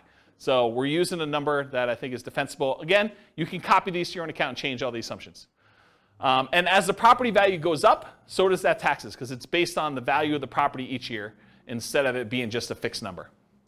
And then I'm saying 0.4% of the value of the property each year is assumed for the property insurance rate. So based on that initial value of $375, it's about $1,500 per year. And again, people in other states are like, James, that's really low or really high, although I think most people will say that's really low. This is a residential property, and 15% of the purchase price is considered the value of the land. So you cannot depreciate the value of the land, so that is my assumption for that calculation. And so that's when I'm doing my depreciation calculation. I'm saying that 85% of the purchase price is the depreciable amount. Any questions on my property assumptions? It's going slow so that when I give you the numbers, you're not asking me all the questions about my assumptions. This is why I take the time to do it ahead of time. There's some thought here. Okay, so this is sort of a review. If you came last week, we did the buy and hold stuff. So this is them if they say, look, I'm not doing any real estate at all. This is the person's situation. We just covered all the details. This is them investing completely in stocks. No real estate, they're renting. So if they just do all stocks, no real estate, it takes them 482 months in order to be able to be financially independent. And it's all from their stock market account and if they hit Social Security, from the Social Security. I have a quick question. Yeah. Do you assume their salaries follow inflation, or do you keep Yes. Yes, Okay. The salary does increase with inflation. and Yep. it's the same as inflation? And expenses. Okay. So their personal expenses and their salary increase with inflation. Yeah. Okay. Yep, absolutely. So really, they may be saving slightly more than $1,000 a month over time, but if you adjust back for inflation, it's actually $1,000 in inflated dollars. But a lot of jobs don't follow inflation, so that's why. And some do. Most do better when you figure that people jump job to job. Yeah. but- Yeah. Yep. Yeah, I looked at data on that a long time ago. All right, so any questions on this? Cool, that's easy. All right, so now we've added in, they're gonna buy 1 owner-occupant property. They're just gonna move in, and now they're gonna actually invest in stocks. Now, when they move into an owner-occupant property, they actually end up saving less, right? Because the amount that it costs them to buy a property is much higher than the amount that it costs them to rent a property. So in that case, we make an adjustment, and they end up saving less. Still, though, works out better. 396 months. And it turns out it's 396 months. I'll kind of jump ahead. I'll steal some thunder for myself. Turns out it's 396 months because that's when they pay off their property. And when you pay off your property, you no longer have to pay the principal and interest part of that payment. And so that actually gets subtracted from the $5,000 they need to earn in order to be considered financially independent. It's now $5,000 minus that principal and interest part because they don't have a housing expense. They have taxes and insurance and maintenance on the property, but they don't have a principal and interest part. And so they achieve financial independence when that property is free and clear. Does that make sense? Okay. Now this other one is they rent, but they're buying 20% down payment rentals. That takes 370 months for them to be financially independent. So it gets a little bit better if they buy 20% down rentals. Then if they buy 25% down rentals, they're still renting themselves, they can achieve financial independence in 346 months. A little faster. What if they do 15% down rentals? Takes a little longer, 370 months. Okay? To rent or buy. Should Norm and Norma keep renting for $1,800 a month? It increases with inflation, or buy a property with almost $600 a month higher monthly cost. They go from saving about $1,000 per month when renting to about $420 per month when they buy a property to live in. So they significantly decrease their savings amount. Yeah, Nick? But like you were saying, that's a fixed cost that never changes. Yes, and it does switch over after some point. Yeah, I'm going to do a whole chart on that for the upcoming podcast. Yep, you're right though. Should they rent or buy? So when nomading, except nomading by proxy, they are moving in and therefore have this reduced savings amount. Right? So when they do nomad, they're buying a property to live in, and so they're not saving $1,000 a month anymore. Now they're saving less, like $420 a month. And as they buy more and more expensive properties, it may even get worse. Right? So will it matter? Like, is that going to really hurt them? We're going to find out. So now I've said, what if they buy their one owner occupant, then they do 20% down payment rentals? Well, that actually increases to 394 months. What if they buy one owner occupant, then they do 25% down? Same thing, 394 months. Huh, that's weird. They're the same amount for buying 20% or 25%. What if they do one owner occupant, then they buy 15% down rentals? Huh, that's also 394 months. Why are all three of those 394 months? Well, I told you. It's because that's when they pay off the house that they lived in. So they were getting close, but then once they pay off their house, everything goes off. It's like they achieve it instantly then. Make sense? So that's what I say here. Basically, all these are really, really similar. That's when they pay off their houses.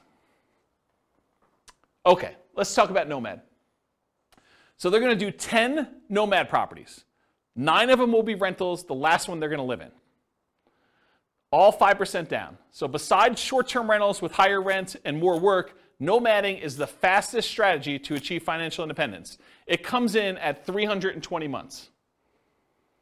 Okay? So 320 months is how long it takes when you nomad. They don't even buy their 9th and 10th property until well after they achieve financial independence, though. So fixer-upper nomad. They're buying properties at a 10% discount. So 10% discount is about $37,500. But it costs them $12,000, adjusted up for inflation. So that changes over time. The later it gets, the more expensive it is, to capture that amount. This is not counting any labor you're doing for yourself. Right? All that may be extra. So $37,500 discount minus $12,000 in rehab costs. So you're really capturing about $25,000 in equity when you do this fixer-upper nomad model. And that's just an assumption, right? Yours could be better, could be worse. Maybe you get better deals than this. Maybe you get worse deals than this. I had to put a stake in the ground. That's why this could be a whole day class by itself. They also, because they're buying at a discount, $37,500 discount, they get almost $200 per month more in cash flow. Right? Because they're borrowing less. They're doing 5% of a 10% discount instead of 5% of the full price. So their cash flow is a little bit better when they do fixer-upper nomad. They need more money to acquire / rehab the properties, though, which actually delays when they can buy the property. Because if they were just trying to buy a property as quickly as they could save up just a 5% down payment plus closing costs, now they need 5% down payment plus $12,000 plus 1% in closing costs. It delays when they buy that first property and some subsequent properties as well. Okay? But then they're collecting better cash flow on it, which helps them qualify for future loans and kind of replenishes their money, but they still need $12,000 in rehab money for the next one too, because I assume that they're repeating it every time.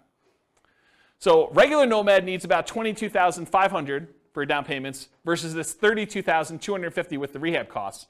And I just broke out the math. The 5% down payment on the discounted purchase price is $16,875. The 1% in closing costs is about $33,775 and $12K in rehab. That's where this $32,250 comes from. And it delays when they acquire their first property. So any questions on my assumptions? The reveal. So that takes 231 months to achieve financial independence. Before it took 320 for them doing the regular nomad. Now if you buy a property at a 10% discount and you get that extra cash flow, even though it delays you buying your first one a little bit, maybe even a couple other ones, it's actually faster, 231 months. Part of it's the extra cash flow. Any questions on fixer-upper nomad? Nomad by proxy. So they continue to rent themselves, so they're still saving that $1,000 a month, but now they have somebody nomad on their behalf. So that's interesting. We've assumed that they have more than one proxy, which is a big assumption, because if you're just thinking I've got one kid or one friend or one parent or whatever it is who's willing to do this nomad by proxy for me, then this would slow it down, because I've assumed that they could do it as quickly as they can come up with that 5% down payment, and they've got enough people to do it where they're doing that. I assumed that there was no benefit or compensation to the proxy. Most of the time when you're having someone nomad by proxy, you're giving them below market rent or ownership in the deal or something else. And I did not assume that in this case, which is a big assumption. And that's why this whole thing could be its own class, right? It could be a whole full day class. They just started paying rent right away. One of the reasons this one does so well is they collect rent right away, so they don't have to wait a year while they're living in the property. They have improved debt to income, which helps them qualify. They're still renting and have income property and properties, and then they buy faster than one per year, because they've got the nomad by proxy. So this shows you how quickly they're acquiring properties. This is the number of properties owned, and this is time. The red one is nomad by proxy, so you can see that they acquire them very, very quickly. Basically by the time they're, month 150 or so, they have all 10. The orange one is when they did fixer upper nomad, so that was a little faster, even though it was slower to start. See that? So they had all those, a little bit, around 200 months or so. And then the regular traditional nomad, it was slow. And I told you, they didn't acquire these last two until after they were financially independent. Because part of it is they've got to acquire the properties, they got to make sure they have their DTIs in place, and they got to make sure they have down payments saved up. So that just shows you their speed. How quickly does nomad by proxy do it? 214 months. Financially independent in 214 months for that one. Versus 231 with fixer upper and 320 for traditional nomad. All right, so these short-term rental assumptions, and all these assumptions are changeable, but I wanted to make a point that what I use for short-term rentals, I think a lot of people would argue you're really handicapping short-term rentals, James. But this is what I use. So rents will be higher, but fees and expenses on rents will be significantly higher as well. Overall, I've assumed the net, after all the additional expenses, your rent will be 25% higher. So instead of $2,600 a month, it's $3,150. Additionally, maintenance goes from 10% of $2,600 to 20% of $3,150. So it goes from $260 a month for maintenance to $630 a month for maintenance. And you may say, James, that's not high enough, or James, that's too low, or James, that's too high. I don't know, whatever you want to say. But the reason I made a separate slide is, you want to change my assumptions, please do. Okay? So the increase, in my opinion, is modest, but it still impacts achieving financial independence. It could be higher or lower. I don't know. I've just sort of made up numbers. I'm not an expert in short-term rentals. All right, so the nomad to short-term rental is 154 months to financial independence. Yeah, exactly, right? So you go from 320 months for the traditional model all the way down to 154 months for achieving financial independence with nomad to short-term rental. Retire at 33, is that what we figured out? Retiring at 33. Realize too that this assumes you keep doing that model after financial independence too, right? Because you're basically assuming you're continuing to get that. We could model it and say, once you achieve financial independence, let's go ahead and go to long-term rentals to make this more passive and see how that looks. Or once you get to the point where your long-term rentals would support you at 100% of your minimum target monthly income retirement, then convert it back to long-term rentals and reduce the workload. But otherwise, you're being active, right? This is more like a part entrepreneur business for that. Okay. Nomad with house hacking. So essentially the same as getting a side hustle. I want to stop and make a point about this. If you get a roommate and you're collecting $650 a month from that roommate, mathematically, it's the same as you getting a $650 a month extra job, right? You're just getting extra money coming in. It counts as a side income. So when I model it, I literally model it as an extra income. That you're getting $650 a month as an extra income source. That's how I plug it in. So I just have the income starting at month 33, which is when they buy their first property. It takes them a while to get to the point where they can afford the first property, 33 months. So I have it start at 33. And I ran 3 different scenarios, with 1 roommate, with 2 roommates, and with 3 roommates, just to see how the difference worked out. So with 1 roommate, it's an extra $650 per month. With 2, it's $1,300. With 3, it's $1,950. And then once the year is up, or once they buy their next property and they move out, then they bring these roommates with them, in theory, and they convert the last one to a regular rental getting $2,600 a month. Does that make sense, everybody? Okay. So if you get 1 house hack roommate, it's 263 months to financial independence. If you get 2 house hack roommates, it's 238 months. If you get 3 house hack roommates, it's 214 months. And in this case, once you achieve financial independence, I jettison your roommates. You no longer need them. You just keep living in the house from there on, right? Because once you get there, the income that you were getting from that doesn't count anymore anyway. So I just said, let's just get rid of it. Okay, so you have enough financial independence income sources from the rentals and any money you have in the stock market and whatever else to support your minimum target monthly income in retirement without the extra roommates in house hacking modeling. Okay, any questions on this? Is this nice to see? Kind of like the comparison? All right, so I just want to remind everyone what this deal is. So traditional Nomad, you buy a home as an owner-occupant, you live there for a year, then you buy a new home, you convert the previous to a rental, and you repeat the process until you reach your financial goals, as many times as you want. With Nomad with lease option exit, you buy a home as an owner-occupant, that's the same. You live there for a year, that's the same. You buy a new home, that's the same. Then you convert the previous to a lease option tenant buyer. That's different. And you replace sold properties with new properties. And you repeat the process, okay? So lease option is different than traditional Nomad because you're putting tenant buyers in there, and then any ones you sell, you take any proceeds you have, and you're at least in one of the variations, you're buying replacement properties with 20% down or 25% down. All right, so here's the challenge with this. If we run this and we don't buy replacement properties, they sell their properties to tenant buyers, and you don't really acquire a bunch of properties, right? You basically get one, and then you live there until you buy the next one, and then 3 or 4, I think it's 3 years later, you sell it off, so you go back down, and then you can buy another one, then you can do this, and it keeps repeating, and you never really get to the point where you own as many properties as you did with other traditional models, because every time you convert it to a rental, in this case a tenant buyer, rent to own, you actually are selling the properties after a period of time. So it's bad in that way. So in the past, I often taught this combined with buying 20 or 25% down payment properties instead of having to wait for all the Nomad ones, right? So this is how they compare. This is regular, what I just showed you over here. This is the same one, versus if you add buying 20% down payment rentals, you end up getting up here and you end up having properties. But there's some buying and selling going on here throughout these transactions, right? So you eventually get to that point where you do that. Yeah, well, I should do a whole new class on this. I mean, this should be a full day seminar, honestly, because it's complicated. There's a lot of stuff going on.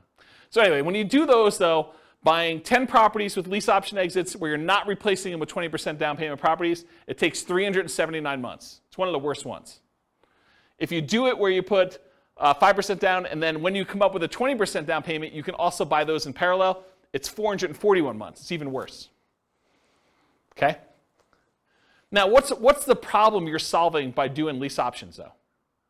Having to come up with down payments, right? Because this is a strategy where you don't need to save the down payments anymore. You use lease options to do it. You need to save the first one, but then after that, you're kind of using other things. And again, if we did different assumptions, this could win. This could be the best strategy based on the assumptions we use. Okay.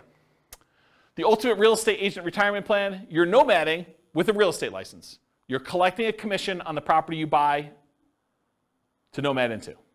In our modeling, they essentially get an instant 3% commission, meaning instead of 5% down, they're really paying net 2% down plus closing costs. So the way to think about it is they come up with 5%, and then they immediately get rebated back the rest.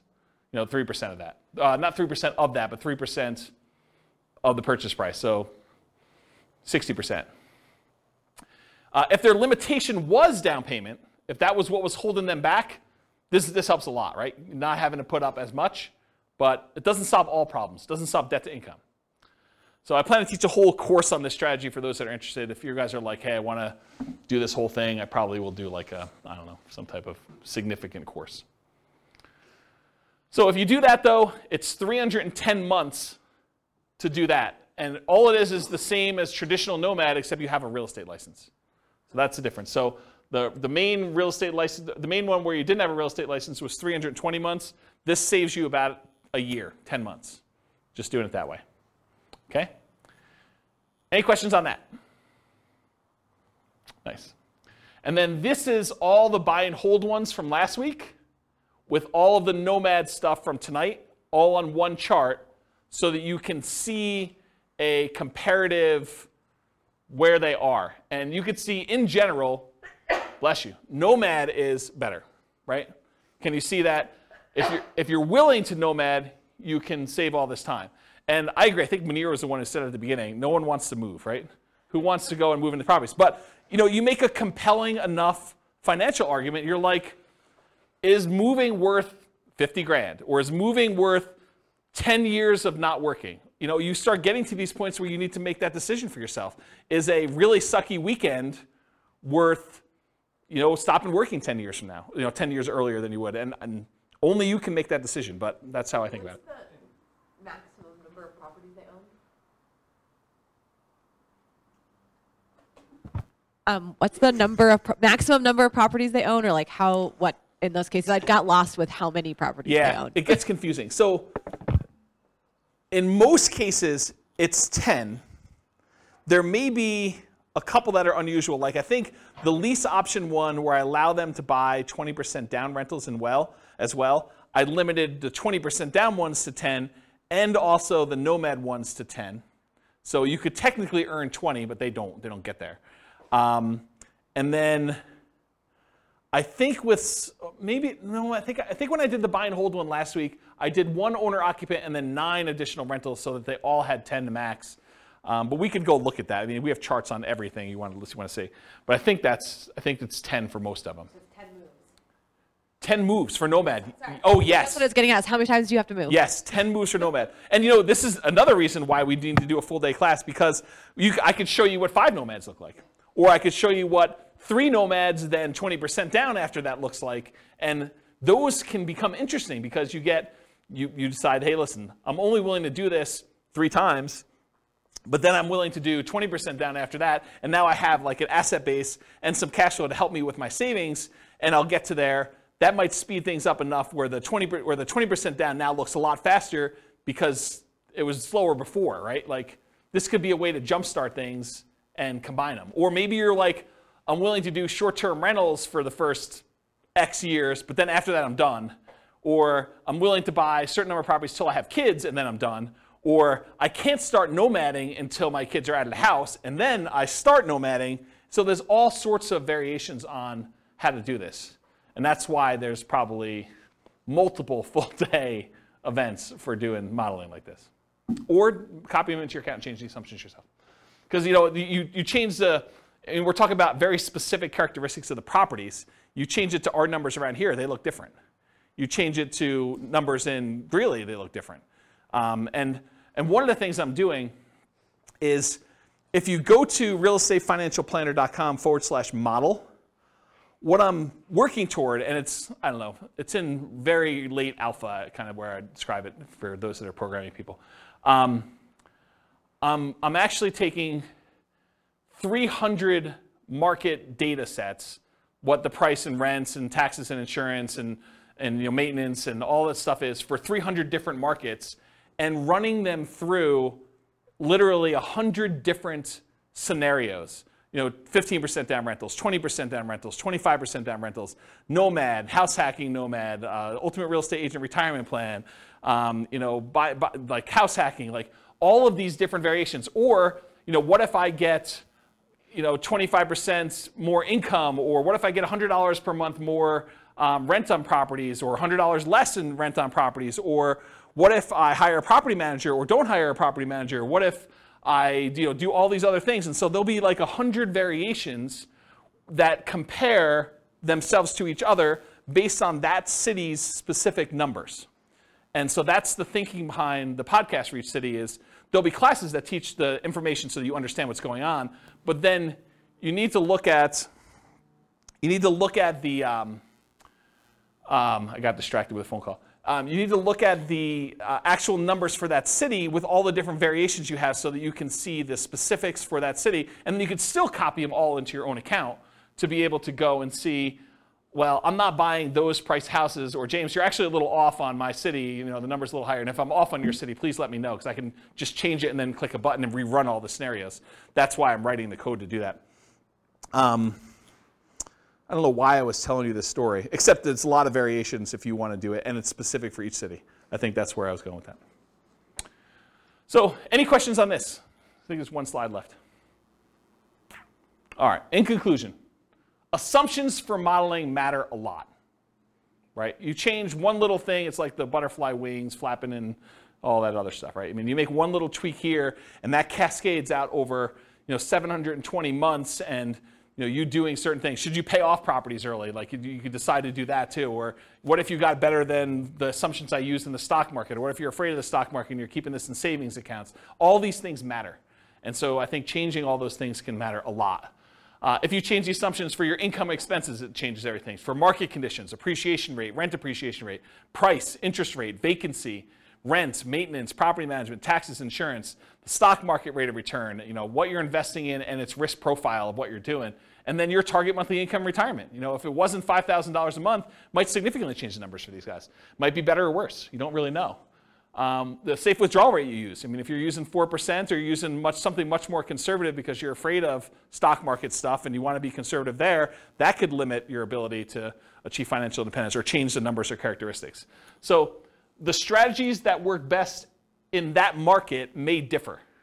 So you shouldn't use the numbers from tonight as like a fixed thing, but I think it's instructive to see how I set it up and what the assumptions were and kind of how they relate to each other for one particular person with one set of assumptions in the one market. You got to do the math for your own stuff. And then I mentioned the website, realestatefinancialplanner.com/model, and then just pick your city. And I think I did a whole bunch of, I think I did 305 cities or something like that. It's about 300. And so you can go look at those and see like how they all work. Do you have a question? Sorry, I really like numbers. So I'm just curious in your assumptions. You don't talk about health insurance benefits? It's included in personal expenses. And personal expenses. So my question is, that can change when you have employment versus not. Does that change in your calculations, or do you keep it? It's easy to do, right? So I'm just saying, in your modeling, can you change that? Yeah, and I'm going to tell you how to do it right now, right? So we said when they achieve financial independence is when their income emits $5,000 a month. Yeah. So if they're working and it's $5,000 a month, maybe for the retirement one, we say it's now $550 or $6,000 or whatever it is, right? So you just change what you need to have in retirement. And I did a class earlier this year where I had you walk through, it's the budgeting class. I made a budget spreadsheet, and it's a special budgeting spreadsheet because most budgets allow you to kind of do a budget for today, right? They kind of do that. My budget spreadsheet had all the different things that you'd have as income and expenses. It mostly does expenses, income on the right-hand side, but it does mostly expenses, but then it has 3 columns. Bless you. It has column number 1 for what's your current stuff, like what are you spending money on now? Column number 2 is what's your minimum. What I would call is if you really were tired of your work, or you got sick and you couldn't really work, or something happened to you, and you were gonna live a lean fire, or sort of like your minimum where you're not going out to eat every night, maybe you have Netflix, but you don't have the other streaming services. Like you really, really cut back and you had like a super lean budget. That's minimum target monthly income. Then you have a 3rd column for your ideal. And basically I have you write down, okay, if I'm living my current one, I'm spending this much on dining out. But for lean, I'm spending this much, and for my ideal, I'm spending this much. And so at the end of it gives you 3 different numbers. It gives you your number for today, so you know where you are. But then it gives you a number for if everything really got bad, like do I have enough, and how close am I to have enough? And then the 3rd one is this is really what I'd like to live at. And so you have a number for that. And then later on, I show you how much you need from investments, cash flow, and pensions, and all that stuff. And so I do some math for you there to show you what the numbers you need for each of the 3, so that you can then quickly see where I am compared to that. And I think that's a better way, in my opinion, to do budgeting, to kind of do like your current, your lean, and then your kind of target ideal one. But that answers your health insurance question, because when you do the health insurance section down there, you say, this is current. This is if I really had to stop working, or I got to the point where I'm like, I'm done. And then this is, look, if I really want to be living my fat fire or total fire, whatever you want to call it, then this is my number for that. And you can go ahead and budget all 3 ways and see the differences between them. Yeah. So that sort of answers your question about how to do it, right? Totally. Yeah. Okay, cool. Any other questions? That's all I got. Good stuff? Great stuff. Yeah. You're very, very welcome. Yeah, thanks for coming. I do appreciate it. It's good to see you guys. All right, on that note, I will see you all in the future. With home prices up, mortgage interest rates up, and rents up, but not quite enough to counteract the higher prices and interest rates. Cash flow on rental properties in Visalia is harder than ever. Book a call with the Real Estate Financial Planner to apply our proprietary 88 strategies to improve cash flow on your rentals. See the show notes for a link to schedule your call and improve your cash flow today.